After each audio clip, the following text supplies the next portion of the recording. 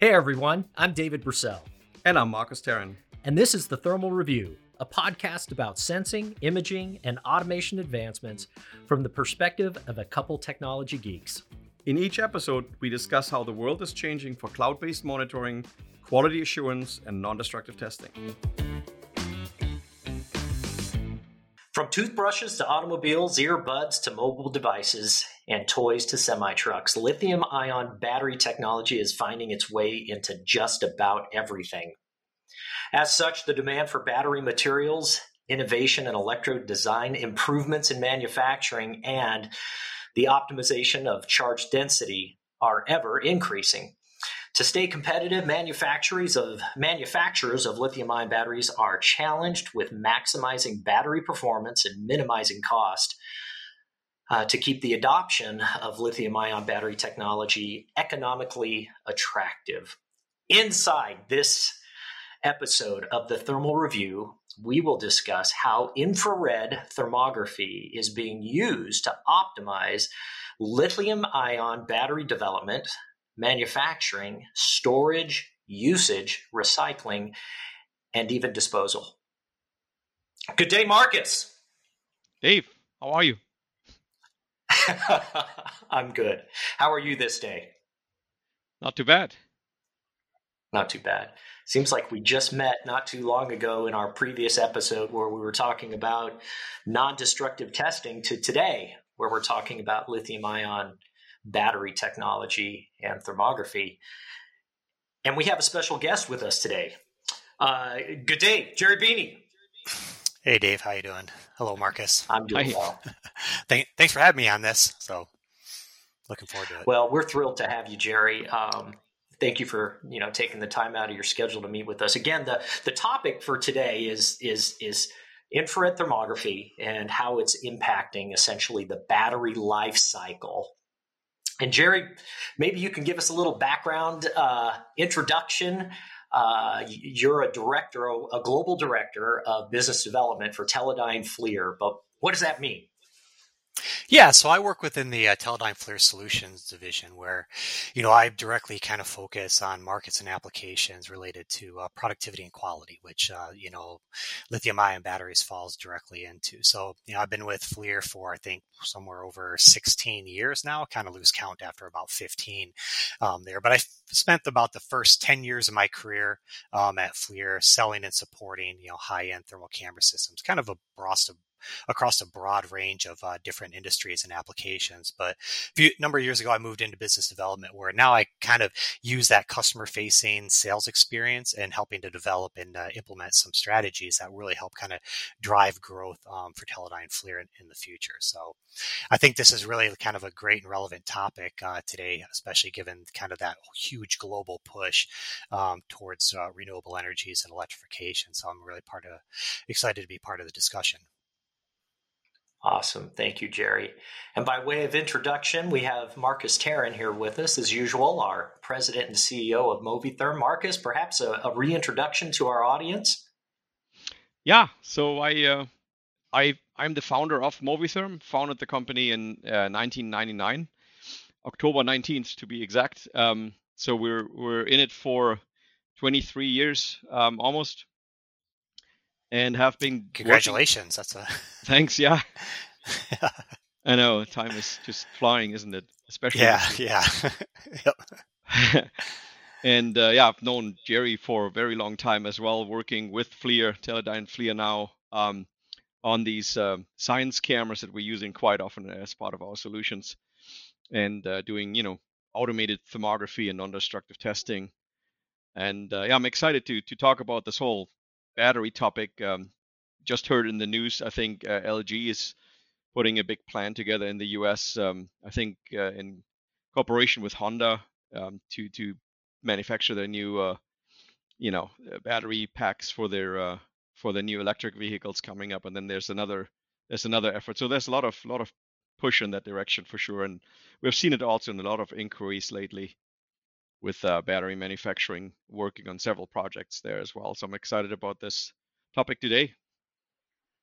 Yeah, thank you, Marcus. And by way of reintroduction, my name's Dave Brissell. I I've been with Movitherm now about a year, a little more than a year actually, but have known Marcus for several years, and Mr. Beeney as well. In fact, I allude to this often that I used to work for this very large infrared camera manufacturer for almost 20 plus years, and that was actually FLIR Systems. Yeah, so Jerry and I actually go way back when Jerry talked about selling science-grade infrared cameras into the R&D and science space. Jerry and I were actually doing that together as part of the same team at FLIR Systems. And in fact, that's kind of how we met Marcus 16 years ago at FLIR Systems, really needing someone to help out when it comes to developing a complete solution. Whereas at FLIR, we make they make awesome infrared sensors. And Marcus, what his team brings to the table is creating a holistic or complete solution around that technology. In fact, let's start talking about this lithium-ion battery market space. And from your perspective, Jerry, as a supplier, developer of infrared camera technology, now being in the space of business development, I mean, what are you seeing out there, and maybe what kind of role do you see FLIR playing in that? Yeah, I mean, I think as Marcus kind of alluded to, there's just a ton of funding being put into the complete supply chain for, battery development, battery manufacturing and production to support, electrification and mobility type applications. Especially, I think the ones that most people hear about are, electric vehicle, manufacturing, with a lot of the really large battery manufacturers, looking to develop or build facilities, at different regions globally, especially in the U.S., as a lot of the U.S. government and a lot of the different states, kind of dictate the move towards electric vehicles. So there's a lot of funding out there, and a lot of money being spent to kind of like spin up on that, all the way from, again, the mining applications all the way down into the OEM car manufacturers, like retooling a lot of their car factories to support manufacturing of electric vehicles. So from a FLIR perspective, I mean, as you mentioned, we basically design, build, and sell infrared cameras. So as we'll see, and I think we'll kind of discuss throughout this podcast, since thermal cameras basically sense emitted thermal energy or changes in temperature, there's a significant number of areas throughout kind of the battery life cycle where thermal imaging can support, from the initial R&D phase basically all the way out to the manufacturing floor, and even kind of like the storage and safety of them as well. So we've seen a lot of interest in that, especially because I think every company is kind of moving in. The automotive industry in general is kind of moving in that direction. Some people are a little bit more ahead of the curve than others, but I also find it very interesting. I say all the time, it's a little bit of a wild west type situation where every manufacturer is kind of doing their own little thing, and hasn't been really a consolidation of an approach at this point, which from a thermal camera manufacturer is a huge opportunity for us to kind of get in there and use our knowledge to help, end customers be successful in their applications. Awesome. Thank you, Jerry. In fact, if I'm not mistaken, there's many of the FLIR devices that use lithium-ion battery technology. So it's actually even driving some of the cameras that you guys are producing, right? Exactly. Yeah. So using the batteries are very important throughout this. So yeah, you can use a camera that's using a lithium-ion battery to look at a lithium-ion battery. So yeah, it's a pretty closed loop. So. Yeah, no, absolutely. Well, thank you for that, Jerry. Marcus, any insight, additional observations from someone who's utilizing Jerry's technology, if you will, to create these solutions around them? Yeah, we see beyond electrical vehicle markets. I mean, the traditional cars, if you will, cars and trucks and those kind of things, delivery trucks. Autonomous robots. We see flying cars, or like those human transporting drones, if you will. They go more and more electric as well. and also a big push in the alternative energy storage market, where it's a big issue with solar, because solar only produces when the sun shines, and then the issue is that, well, how do you power everything if you're going off grid? How do you power your coffee maker or something at night, or whatever, your microwave? So energy storage becomes more and more of an issue as well. So there's battery needs all over the place. I mean, energy storage really is kind of the holy grail of this whole alternative energy market as well. Yeah, that's a good call, Marcus, because with a lot of the green energy, they're not necessarily on-demand energy sources. So basically being able to have batteries available to kind of store that energy up so that it is available to the consumer on demand is, critically important. So Right. And that principle or that, having power on demand, as I read in our intro, applies to everything from, the toothbrush that I happen to use for brushing my teeth. I want to make sure that that's running when I hit the button, all the way up to keeping my home electrified, especially during the summer months here in New England, especially this week when it's very high humidity. It's almost 100 degrees outside. Having power available at that time as well. Some of our listeners may be aware that there's energy storage or battery storage the size of containers, rail car container size type backup battery storage that's available as backup power to make sure that again, my air conditioning is running, or if a critical operation or process doesn't inadvertently shut down because the power goes off grid or a plant goes off grid. So interesting, very small all the way to very, very large. The principles or physics behind batteries are pretty standard.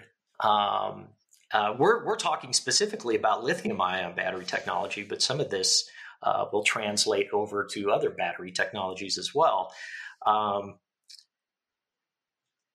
I'm going to try to give a real basic background, if you will, to the anatomy of a battery. I don't want to go too deep because this is a podcast, and in our video stream on YouTube, maybe we'll pop in a graphic or something. But very basically, you have current collectors. That's at each end of the battery, right?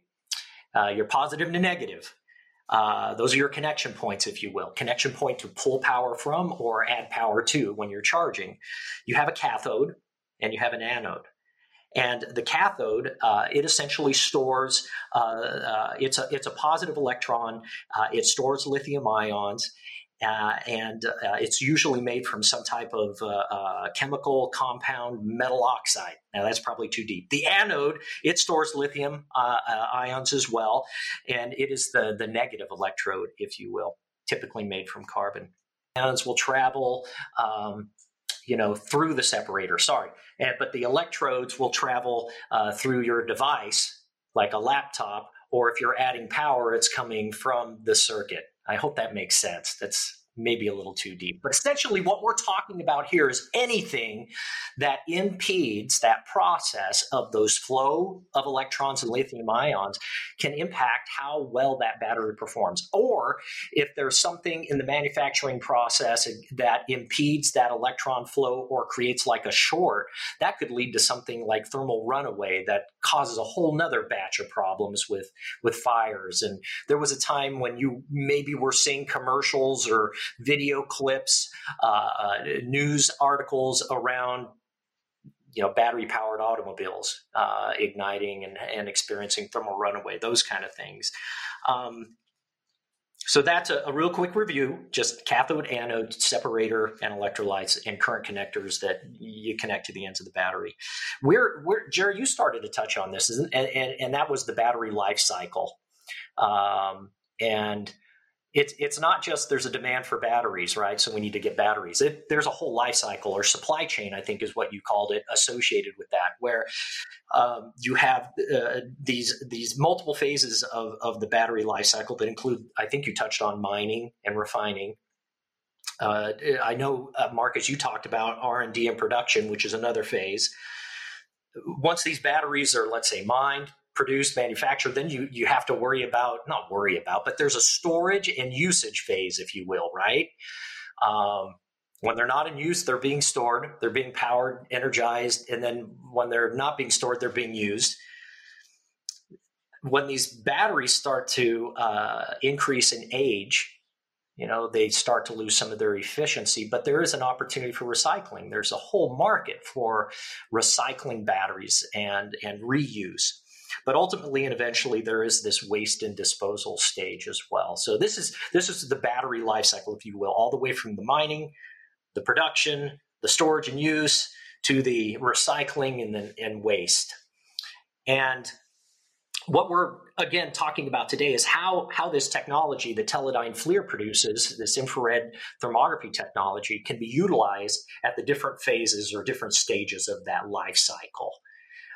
And I mean, this could be a very lengthy podcast, quite honestly, because we could drill into even the mining and refining phase, right? We could be talking about what happens there, but we're going to keep it fairly high level. We're only going to talk about a few of the stages like R&D, production, and we'll get into the storage, use, and waste and disposal. By way of review, and we generally talk about this is the thermal review, right? So we're talking about infrared camera systems, but I'm wondering, Jerry, for our listeners who maybe haven't listened to previous podcasts or aren't as familiar with infrared thermography, could you just kind of explain to us what is infrared thermography, and maybe as part of that, how does an infrared camera work? So for people that don't know or haven't, know anything about thermal infrared, basically everything, is emitting thermal energy. Pretty much anything above absolute zero is emitting thermal energy. Obviously, the hotter it is, the more thermal energy that it's giving off. So basically, a thermal camera utilizes a detector that actually is a passive device that just kind of stares out into the scene and looks to kind of capture that thermal energy.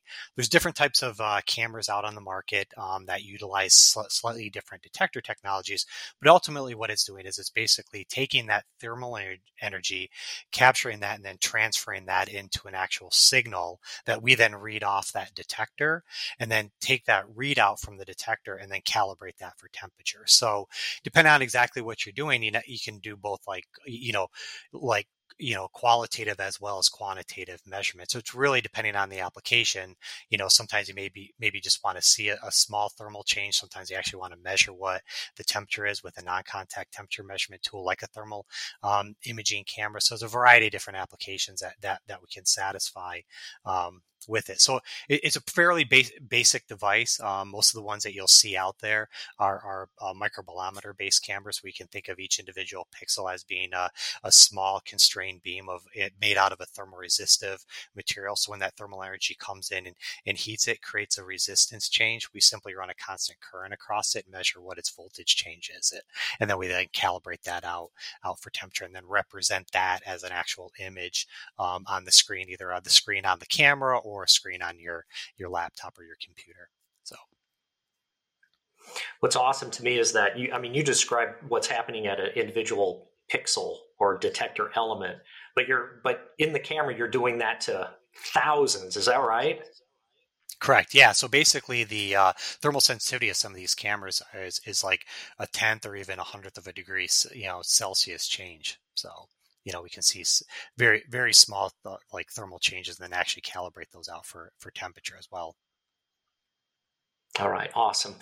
You talked about how infrared or the detector, it's a passive. You're not exciting or sending out any kind of radiation or anything like that, towards the target of interest, right?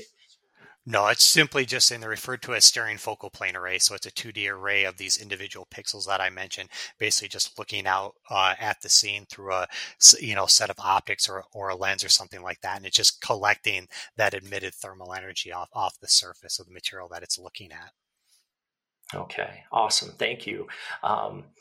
Marcus, last time we were together, our focus was primarily on what we call infrared non-destructive testing. We talked a little bit about active and passive. And Jerry, as you're talking about this, the sensor in the camera being passive,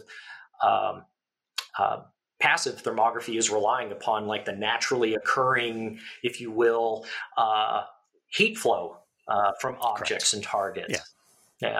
But there are sometimes applications where maybe there isn't this naturally occurring. And Marcus, maybe you can describe for us again what active thermography is, where we're leveraging this passive, camera, if you will, but adding something to it to maybe tease things out. Right. Yeah. To tie this together with, let's say, battery manufacturing or R&D purposes. So a lot of, besides lithium ion, there's a lot of different battery technologies that are being brought to market. They're being explored in the R&D phase, and basically what these manufacturers are trying to do is to try to improve the ability to charge these batteries faster with a higher current density and shortening the time, because who wants to sit at a charging station with their car for 45 minutes, right? So they would like to get on their way in 5. But the problem is you have to get that amount of energy in that requires a huge amount of current, and then if you have a high resistance inside the battery, that creates a huge amount of heat.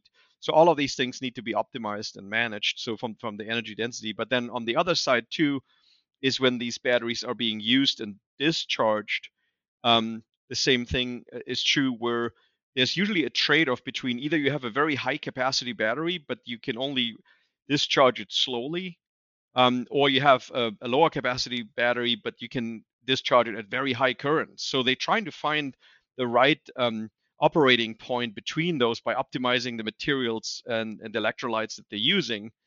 And so that brings us back to the research that's being done on the materials. So that if I'm looking at the materials, what I want to avoid is any sort of imperfections, because like you said earlier, if there are imperfections in the materials, they can lead to thermal runaways, shortcuts, inefficiencies in the process. So I may be misled by making an imperfect battery prototype because there's imperfections in there, and then I may draw the wrong conclusions that this approach isn't working, where I basically screwed up in the manufacturing process. So what we can offer at that stage of the manufacturing or the R&D process is to actually verify that the materials that are being used are very pristine, they're very clean, they're very free of any sort of delaminations or contaminations.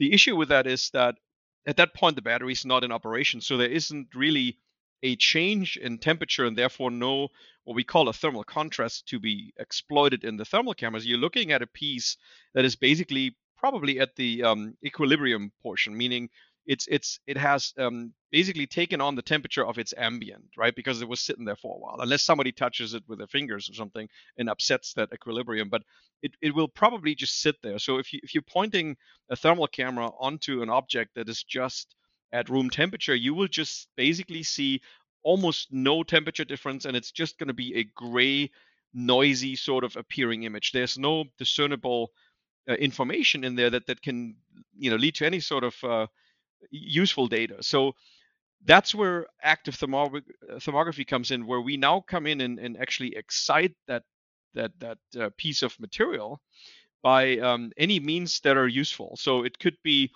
a tiny little infrared emitter that just creates a little heat spot on it, and we may be scanning across the surface and just observing how what the thermal conductivity changes are on the surface, for instance, over time. And that's where our active thermography comes in, where we actually try to find any sort of changes in thermal conductivity and try to convert that into a result image, which then has that thermal contrast. Although that thermal contrast in an active thermography sort of a system is a little bit different than just saying here's a temperature difference. It's really the relative thermal flow over time. So it's really more it could be more in the frequency and sort of domain rather than in the time domain, depending on what we're doing. But at least that gives us the ability to control what's happening with a material without any sort of self-excitation in terms of temperature. Wow, thank you, Marcus. Yeah, so you're describing looking at perhaps the electrodes even before they're packaged in a battery to make sure that the electrodes themselves are absent of defect.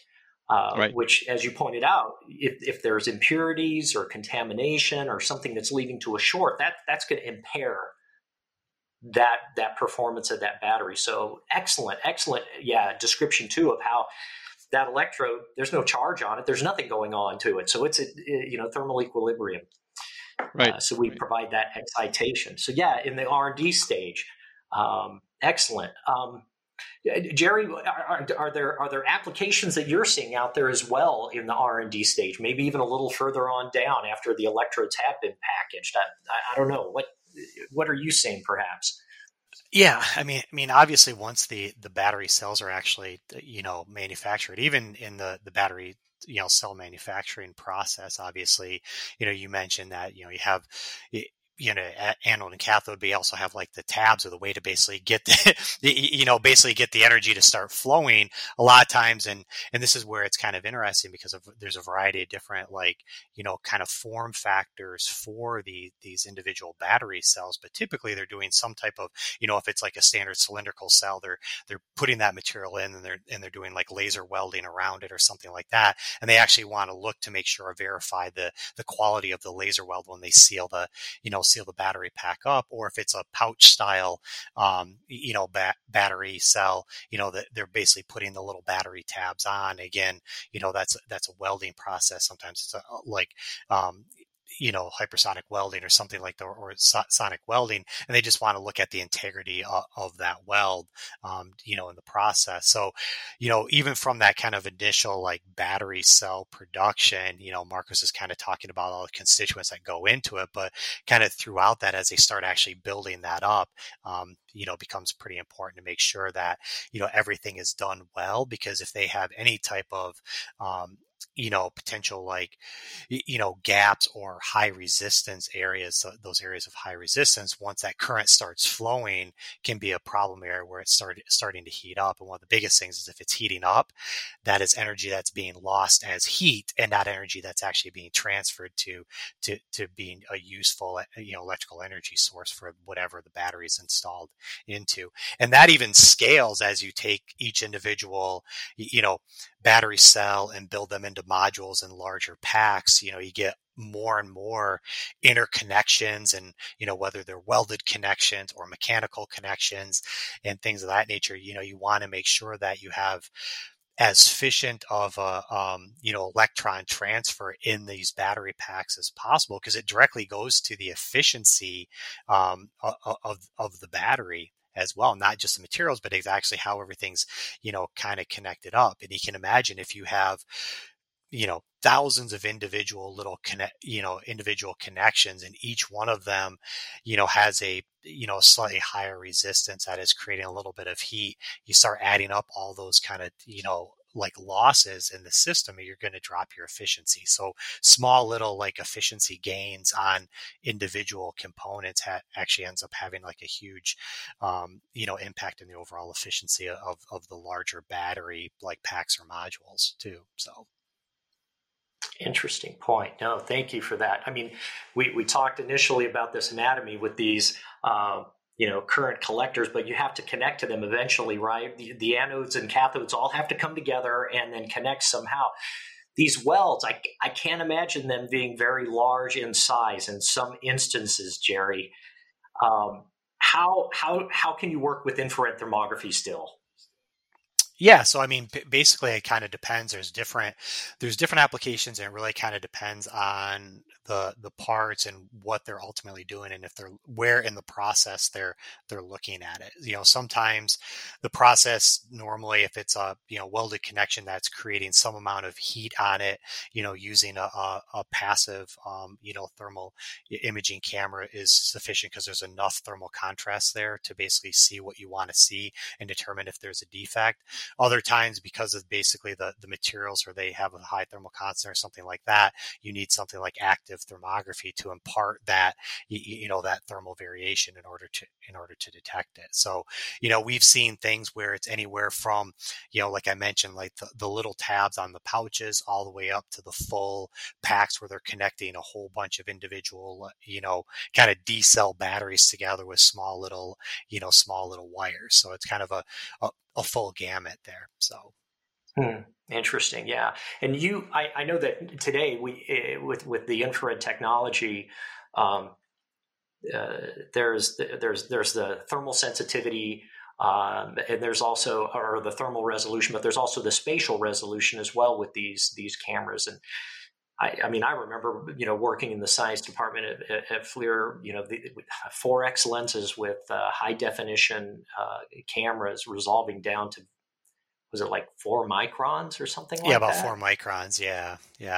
So that depends. So, depending on the infrared camera, obviously the camera has a certain native like pixel resolution, but there's a variety of different like optics or lenses that you can put on the cameras depending on exactly what your target is, what your field of view requirements are, what your individual pixel resolution needs to be to see the specific defect. And sometimes that's kind of fairly simple math to figure out what you need. Because if you can think about it, you basically have a 2D array of pixels that are looking through a lens with this kind of a certain field of view. So as you go from the camera and you expand out, that pixel gets larger and larger. So when you start looking for very small defects or something like that, you want to make sure that you have sufficient number of pixels to actually at its size or a spatial resolution to actually see that, or to image that the thermal contrast to see that defect. Because if you have a very small defect and the pixel's really large,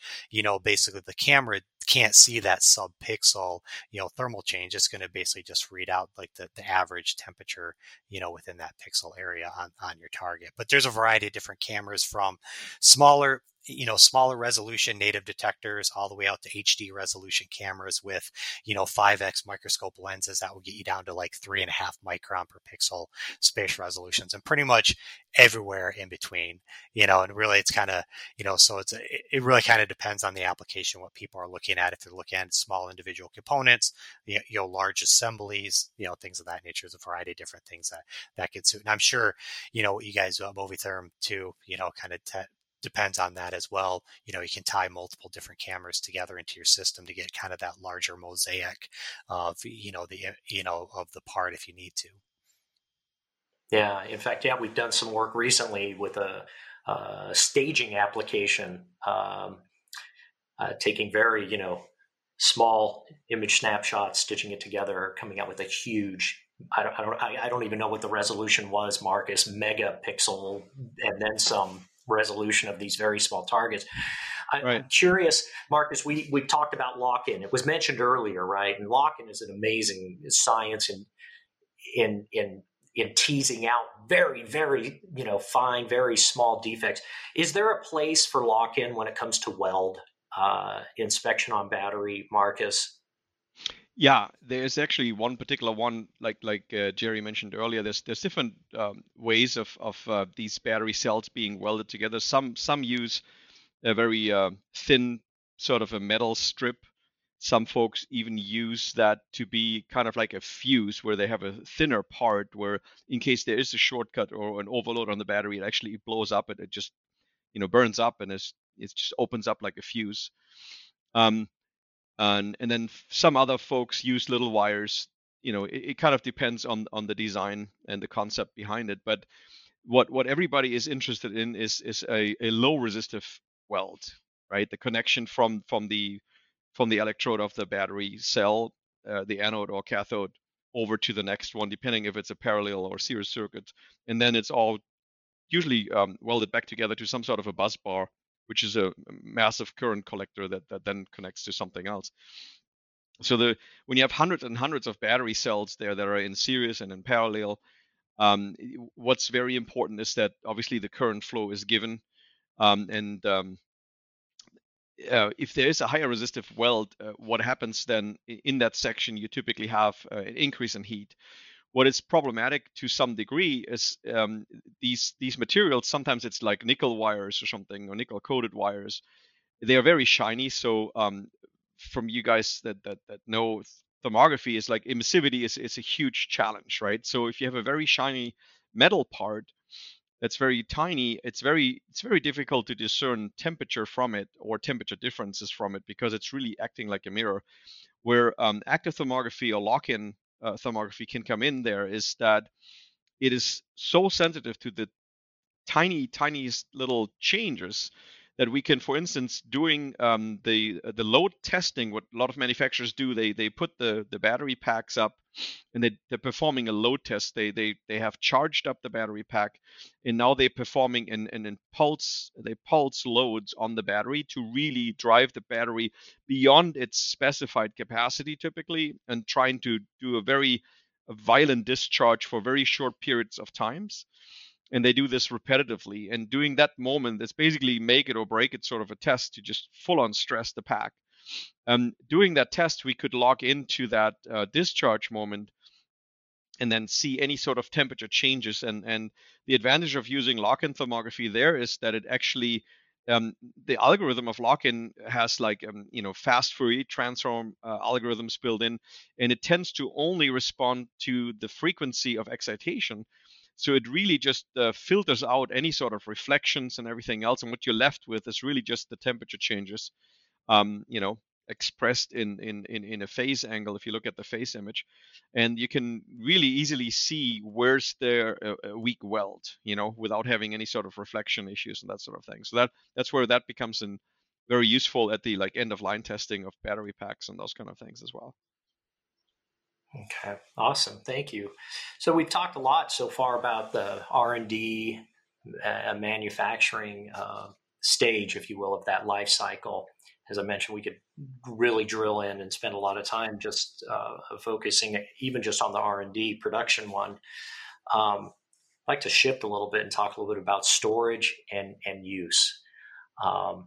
So that's after the battery's been manufactured and they're in a setting somewhere where charging and discharging, maybe even just sitting, waiting until that power draw is needed. Jerry, what are some of the things that you're seeing, and how can infrared impact this phase of the battery life cycle? Yeah, I mean, I think obviously, I mean, like Marcus mentioned a little bit about thermal runaway. So for people that don't know, thermal runaway is basically a situation where kind of the battery or cell, has something happen to it where it kind of reaches a critical temperature, and that temperature actually triggers a chemical reaction inside the battery that generates like even more heat. And then that increase in temperature further accelerates that reaction and creates kind of a little bit of a feedback loop of ever increasing temperatures to the point where like a fire or like sometimes even an explosion, if there's a lot of pressure that builds up in the battery, can actually happen. So, it's something that people are aware of. So if you've ship something around these days, like a piece of electronics, they'll ask like what battery is in it, or heck, if you've flown on a commercial airline flight recently and they talk about if you lose your phone in the seat, don't move anything, because they worry about basically, damage that can actually impart or create one of those thermal runaway conditions. So when these batteries are basically like assembled, and stored, there's a huge concern with, something within that battery, whether it be an internal defect, like what Marcos is talking about in the constituent materials inside that battery, or some type of like damage that happened that triggers a little bit of a thermal runaway condition in the battery, or a temperature rise in that battery that raises the temperature just enough that now it also proliferates across like all the different batteries, that it's being stored with. And you can imagine it's basically like, throwing a match like into a whole bunch of, tinder or out in California with it being so dry or something like that. It just could spread like wildfire. And I think one of the largest concerns with it as well is that battery fires, and specifically lithium ion battery fires, are very difficult to put out as well. And there's also a concern with basically the outgassing and chemicals and stuff that are in there. So it's very dangerous, not only for the plant and the workers, but also the firefighters that come. So we've seen a really large uptick in kind of like storage and monitoring and looking at those storage facilities to make sure that everything is, kind of in a good steady state, and that there's not anything in particular happening with it. And I think you guys actually offer kind of an intelligent early fire detection system that kind of does that. Is that correct? It is. In fact, Marcus, I don't know. This is. I think this is a great example. I mean, the others were examples too in the R&D phase, right, where FLIR is producing a camera.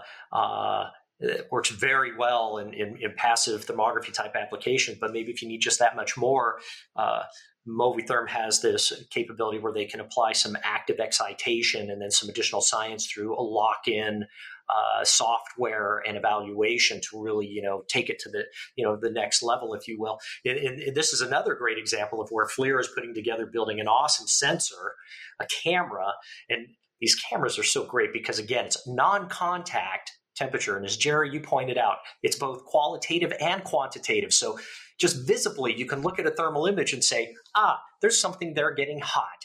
And then because of your technology and calibrating it to measure temperature, now I can put a crosshair on it, or I can draw a little area and say, give me the maximum temperature there. Now I'm quantitatively pulling out that information saying, oh, yeah, this is hot.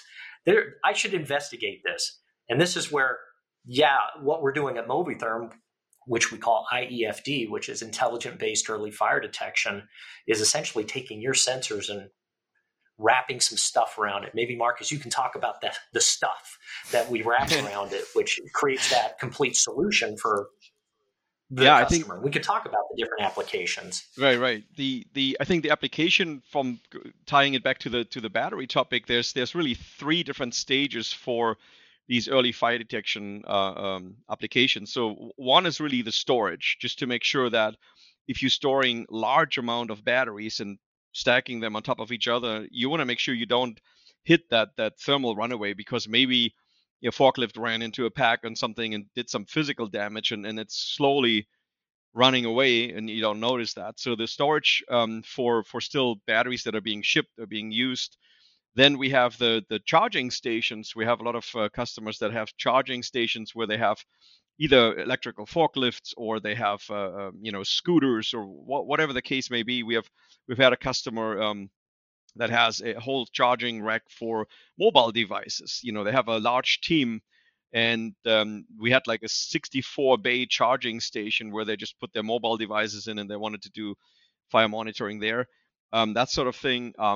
And then doing the recycling as well, which is also typically a storage situation, but typically recycled or batteries that are being discarded for recycling already have more damage to it as well. So those are kind of starting from the application point of view, areas that we serve there. And then going back to what Dave said in terms of the intelligence that our system has, we have a cloud-based monitoring system where we can tie in as many thermal cameras as we need to look at those critical areas. And we have kind of a hybrid situation where we have an intelligent gateway that sits on the factory floor that has logic running that talks to these cameras kind of in real time, and then uploads to our cloud, sporadically, like every few minutes or so, to keep the data load down.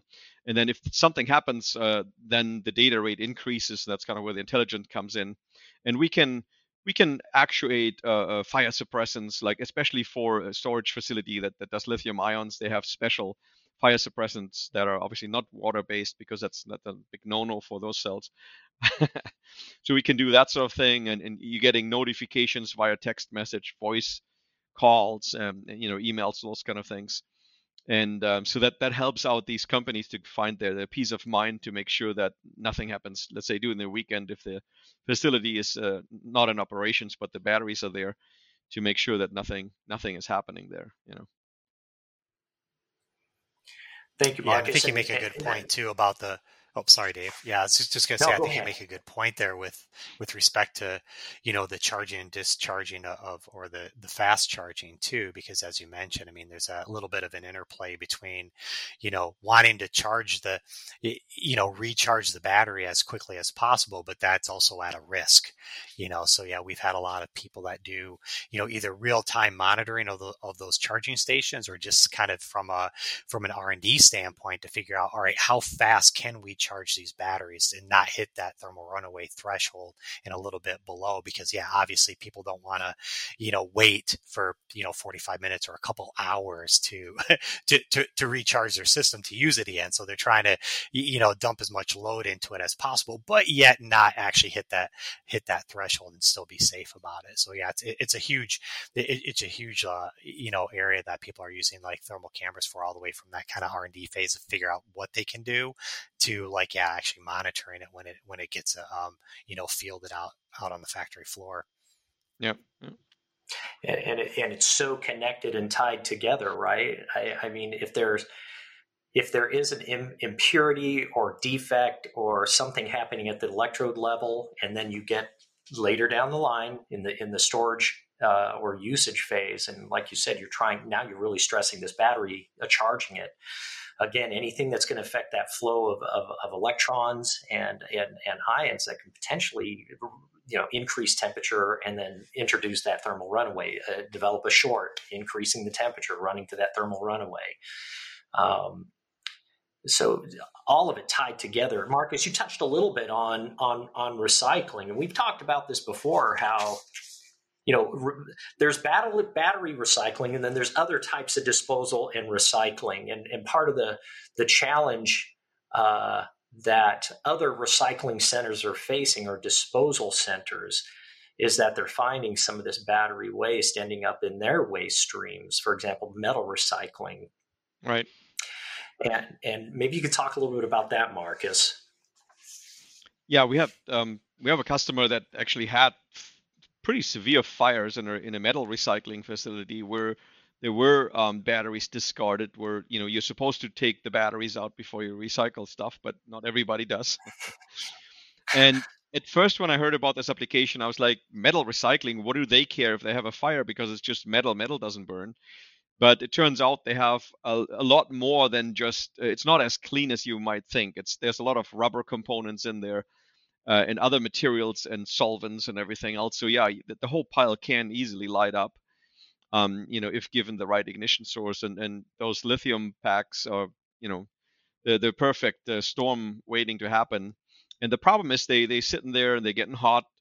And it actually takes quite a while before something is happening. And then they're reshuffling the material around and dumping more stuff on it. And every time that battery pack gets impacted again, it's just getting that much closer to igniting. So with our early fire detection, we can actually detect hotspots, and they can just go there and actually locate this halfway damaged battery pack from a cell phone or whatever the case may be, maybe a battery drill or something, and actually remove it from the pile and prevent like catastrophic fires. Because this one facility had a multi-million-dollar sort of a fire going on. I mean, they shut half of the city down because there was so much smoke development. The EPA came in, the Environmental Protection Agency, and fined them all kinds of things, because it's not just the fire and all the smoke development and all the toxic gases that blows through the neighborhood now. It's also, now that you're actually dousing the whole pile, now you got toxic water runoff, and that creates a secondary environmental issue. So it's a huge issue. And then you have the insurances coming in, and I mean it's just something that absolutely needs to be prevented, and that's kind of where we come in with those solutions. Well, thank you, Marcus. As I mentioned earlier, there's many stages or phases, if you will, of this battery life cycle, and today we've really just talked about a couple. I guess the question I want to ask before we wrap things up is I guess where do you see us heading? Where do you see thermography? Where do you see this battery technology? What I guess I'm curious as to what some of the trends or things are that you see happening and where we're headed. And maybe we'll start with you, Jerry, working out there in business development. What do you see some of the trends to be and where we're headed? Yeah, I mean, I think right now, I think as I mentioned before, it's a little bit of a wild west, because everybody's trying to play catch up. and exactly how they're doing it, and everybody's kind of approaching it different ways. I think as we kind of move forward, there's going to be a lot more like learning that goes on from the actual, throughout that whole like product lifecycle value stream aspect on where they can be successful with it, not only in, using technology like thermal imaging to, make quality products, but also kind of, have like safety, built into it as well, to the point where, maybe there's a little bit of a consolidation within the industry with respect to approaches with it. What I've seen is basically different global regions kind of have different ways of approaching it and things that they kind of care about, where some manufacturers, some regions are more, care more about it from a quality control standpoint, production throughput standpoint. Other regions care a lot more about kind of the safety aspect of it, not just from a facility safety, but a worker safety aspect of it as well. So I think as right now we're kind of in that almost like startup phase where there's so much, funding being dumped into it. So many companies are kind of playing from behind a little bit. All these new facilities and factories, like Marcus mentioned, are being built. People are just very quickly solve some problems the best way that they can with, using thermal imaging, lock in whatever they can. But I think as the industry matures a little bit, there'll be a little bit more consolidation, a little bit more, testing standards and things along those, to really make sure that everyone's kind of approaching it exactly the same way.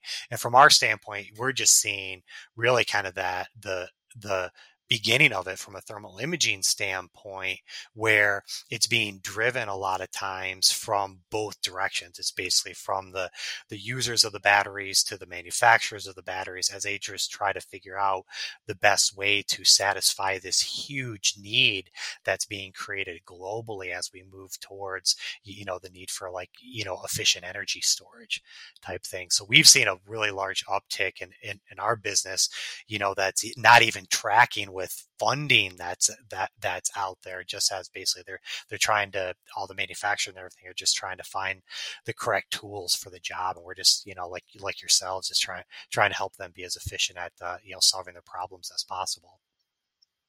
Excellent. Wow. Thank you. Marcus, same question for you. Yeah, I see. I second that. That's definitely, there seems to be definitely a scramble for solutions. There's also a lot of education that we still need to do, which hopefully this podcast is filling a little bit of that gap to help people understand what they can do with infrared thermography here. And I see a lot of what surprises me to some degree. I see a lot of startup companies trying to tackle these problems internally. So they have a bunch of young engineers there. They're maybe fresh from college. They're trying to just like, okay, how hard can it be? And then they're just trying to, we introduce them to thermography, and they're like, oh, we're just going to develop our own solution in-house. And I'm like, why? Because we can, right? So but then I'm like, okay, is that really a smart move? Because these engineers, they're very smart. Don't get me wrong. I don't want to minimize their position in their company. However, there's a difference between being smart and having experience in something, right? So, and then the second question then becomes, okay, they basically have to go through all the learning curves and everything else that we went through a couple of decades ago, and making the same mistakes and learning the same things and everything else. And from a return on investment calculation, I know that wages these days are being sometimes overlooked as, well, nobody looks at the real cost because we have to pay this engineer his salary anyway, so therefore it doesn't cost anything, sort of a short-sighted kind of a view, which I can hear resonating sometimes, which is obviously not true, but that's kind of what it sounds like, versus hiring a consultant. Oh, now I got to dish out some money for this consultant. But then the issue then becomes that we often get then called back when they get stuck. And then they're like, oh, well, this is not working, and your camera's not working, and that's not working. Where it's really not a not working situation. It's more a you don't understand what you're doing kind of a situation. And therefore you draw the wrong conclusion. And then you may actually discard that as a possible solution because you drew the wrong conclusions on this thing. And that's very hard for us to navigate as a supplier. Like, how do we help these folks out? On one hand, I mean, as much as I like to educate, but I can't take hours and hours and hours out of my week to teach somebody how to develop a system that we offer as an off-the-shelf solution, if you will. That doesn't make sense. So I see that sort of a trend happening, and I'm wondering sometimes, is management in these companies, are they aware of what they're doing, and also how much is that distracting them from their core competencies and their core focus? Like, well, if they are a battery manufacturer or an electrical vehicle manufacturer, why do they concern themselves now with trying to do inspection technology that's really just incidental to fulfilling their goal? Like, why do they tie valuable engineering resources up to trying to solve a problem that other companies have made it their life's mission, if you will, to provide? That somebody needs to explain that to me, because I haven't really quite understood where their thinking is coming from. You've seen that in more experienced companies that kind of know what they don't know. Obviously, as you have a huge number of people that are retiring in the baby boomer generation, they kind of need a lot of that intellectual knowledge has kind of moved outside of the company. So they need people like you that can provide solutions, taking like a Teledyne FLIR piece of hardware, implementing it into a solution that can be deployed to kind of untrained workers that can kind of provide that like results out of push of a button that they don't have to, have any real kind of training for, and that the results are just immediately available. But going back to your comment about the startup type stuff, I find that even in like larger companies that you would think that they would have a singular vision and a singular path towards an approach, that depending on which group you talk with, they have, a completely different approach, for the application versus like a different group at a different part of the business are going completely in a separate path with it. And there is no singular, voice. And at what point does that divergence actually come back to an actual workable solution for them? And trying to wrangle that sometimes can be a little bit of a political challenge internally with some of those companies as well. Yeah, absolutely. Yeah, excellent points. You mentioned the more mature companies, they know what they don't know, but there's these 4 stages of knowledge, right? Well, like when you're very young, you don't know, right? Then if you're going towards your, like, let's say teenage years and a little bit further, you know everything. And then it gets into you. But the third phase is almost more dangerous, and it's like you don't know what you don't know. Yeah. And then it gets into you know what you don't know. You know what I mean? Yeah. And that's what we see, that you don't know what you don't know, and then that's the most dangerous phase, I always think, as an outside observer. We have the tools, we have the knowledge, and then we're like, no, we got it. We're just going to develop this in-house. But we still sell the camera. We're trying to support the effort, but then we see the efforts are just like, it's I don't know. We would like to help more, but we're not allowed to help more because they want to handle it all in house, and it's like, it's hard to watch sometimes, to just yeah, it is hard to watch sometimes. I'm trying really hard not to put on my strategy hat and talk a little bit about the importance and need of focus, right? And sometimes that's what it boils down to, right? And you mentioned this, Marcus, is like, our company has a mission and this is what we do. It's sometimes the hardest thing to do as a company, and maybe even as an employee of a company, is saying no to things in the spirit of staying aligned or focused on whatever that mission or strategy is. It's the hardest thing to do. By not doing it, though, you can make a sacrifice in both your efficiency, which is what you're touching on, and I also believe in your effectiveness of what your desired result is, right? So I'm getting a little strategic now, but that's where I love this partnership, if you will, that Movitherm has with Teledyne FLIR. And it's been in existence now for 16 plus years. And both Jerry and I, and Mark, well, we were all there. We all played a role in initiating that relationship years ago, because there was a need for a customer, a problem that needed to be solved, that as a provider of this thermal imaging sensor technology, we couldn't complete it, if you will. So that's where that partnership started with Marcus, who could wrap this solution around this infrared technology that FLIR does very, very well, to create something that is more out of box, if you will, for the customer, so they can stay focused on their strategy, on their mission, and not get derailed in the minutia of things. And, Jerry, I know this is the same at FLIR. We sign NDAs with just about everybody. I think it's 99% of the customers we work with. And we respect that, and we protect that intellectual property in that we share in. And we never share that. But as we're working and solving problems, we gain experience and knowledge. It doesn't give away trade secrets. It doesn't give away, somebody's IP.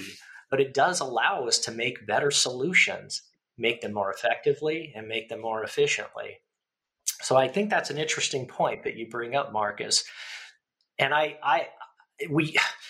been in discussions before where we talk about the speed of innovation and how it's accelerating. Things are changing so rapidly.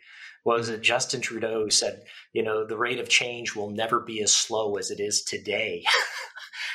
It's only going to get faster. And so having this opportunity, this ability to plug in with folks who can provide solutions and bring in that expertise. And I agree, Jerry, I think that aging, very knowledgeable workforce is moving on, and it's being replaced with a different workforce, just different, but maybe more reliant upon that expertise of FLIR and of Movitherm and others. Sorry, got a little philosophical there.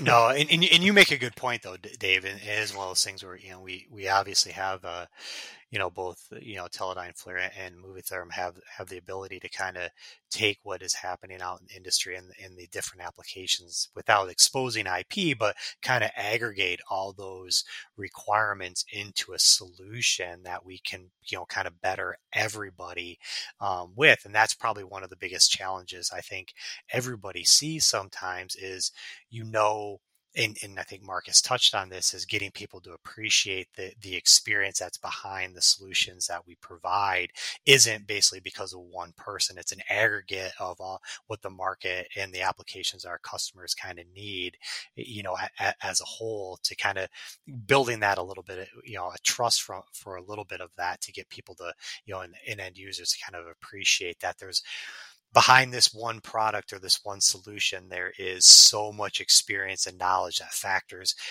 into that them to try to climb that mountain is a pretty significant advantage. That just plugging in and giving a call to yourselves or Teledyne FLIR to kind of just talk about the application and potential hardware solutions with it will definitely accelerate their innovations. So no, absolutely.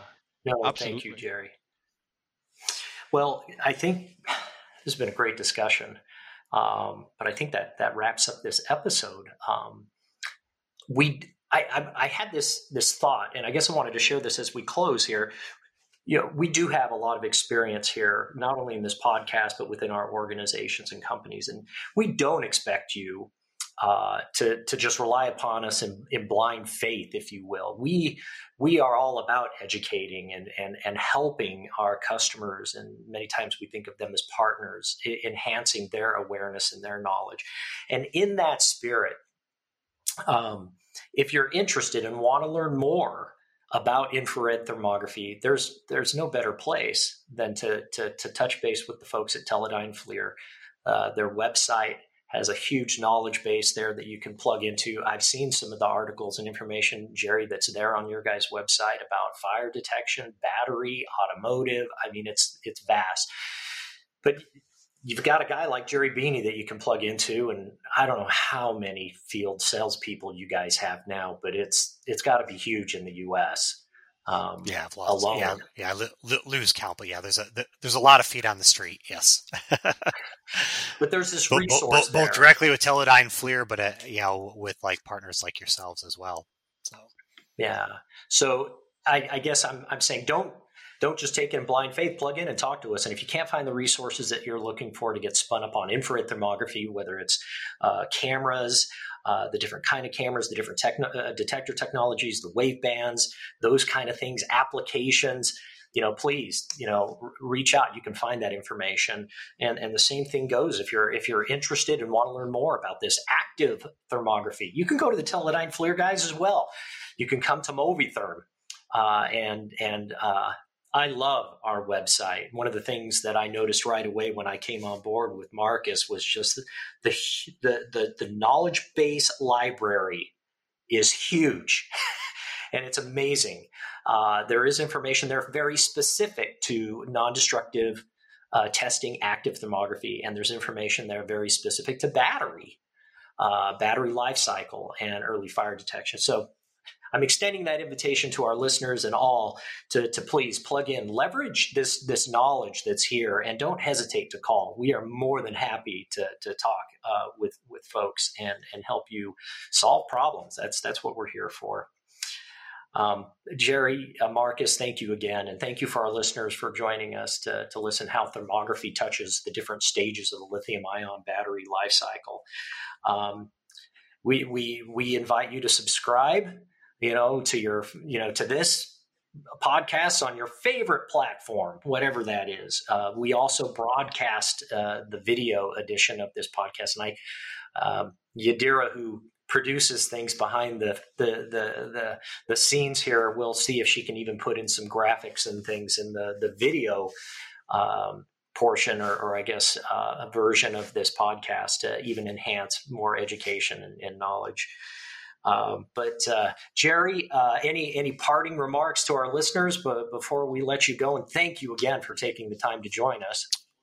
Well, yeah, thank you for the invitation, and thank you, Marcus, as well. I think this has been really good. So, yeah, as Dave mentioned, if you have any interest in just kind of discussing your application from a thermal imaging standpoint, feel free to reach out to myself or anyone at Teledyne FLIR, or if you even wanted to have conversations, about solutions with whether it's even passive or active thermography, or even just, thermal cameras in general. The folks at Movitherm are a great resource as well too. So, but yeah, thank you. And thank you for listening to us today.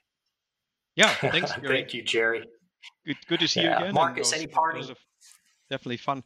Again, I'm excited to see our podcast evolving. I think this is going to be episode 5, I believe. And thanks, Jerry, for being a guest here on this podcast. Really, our first external official guest. We'll see if you invite me back. So yeah, we're trying to obviously improve our podcast, and hopefully folks find it valuable what we have to say and discussing these things. We're open to any sort of suggestions from our listeners as well, if they want to hear about any particular topics that are related to infrared thermography, quality testing, any sort of things that they have in mind. We're always open to looking at that and maybe making this part of our next podcast as well. So I encourage everybody to leave comments, maybe in the YouTube section if you want, or in any of the podcast sort of distribution channels, whether that's iTunes or Audible or whatever else is out there, Spotify, I think.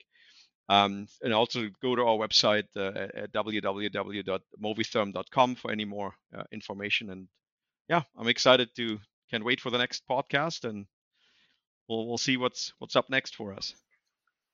Excellent. Thank you, everyone.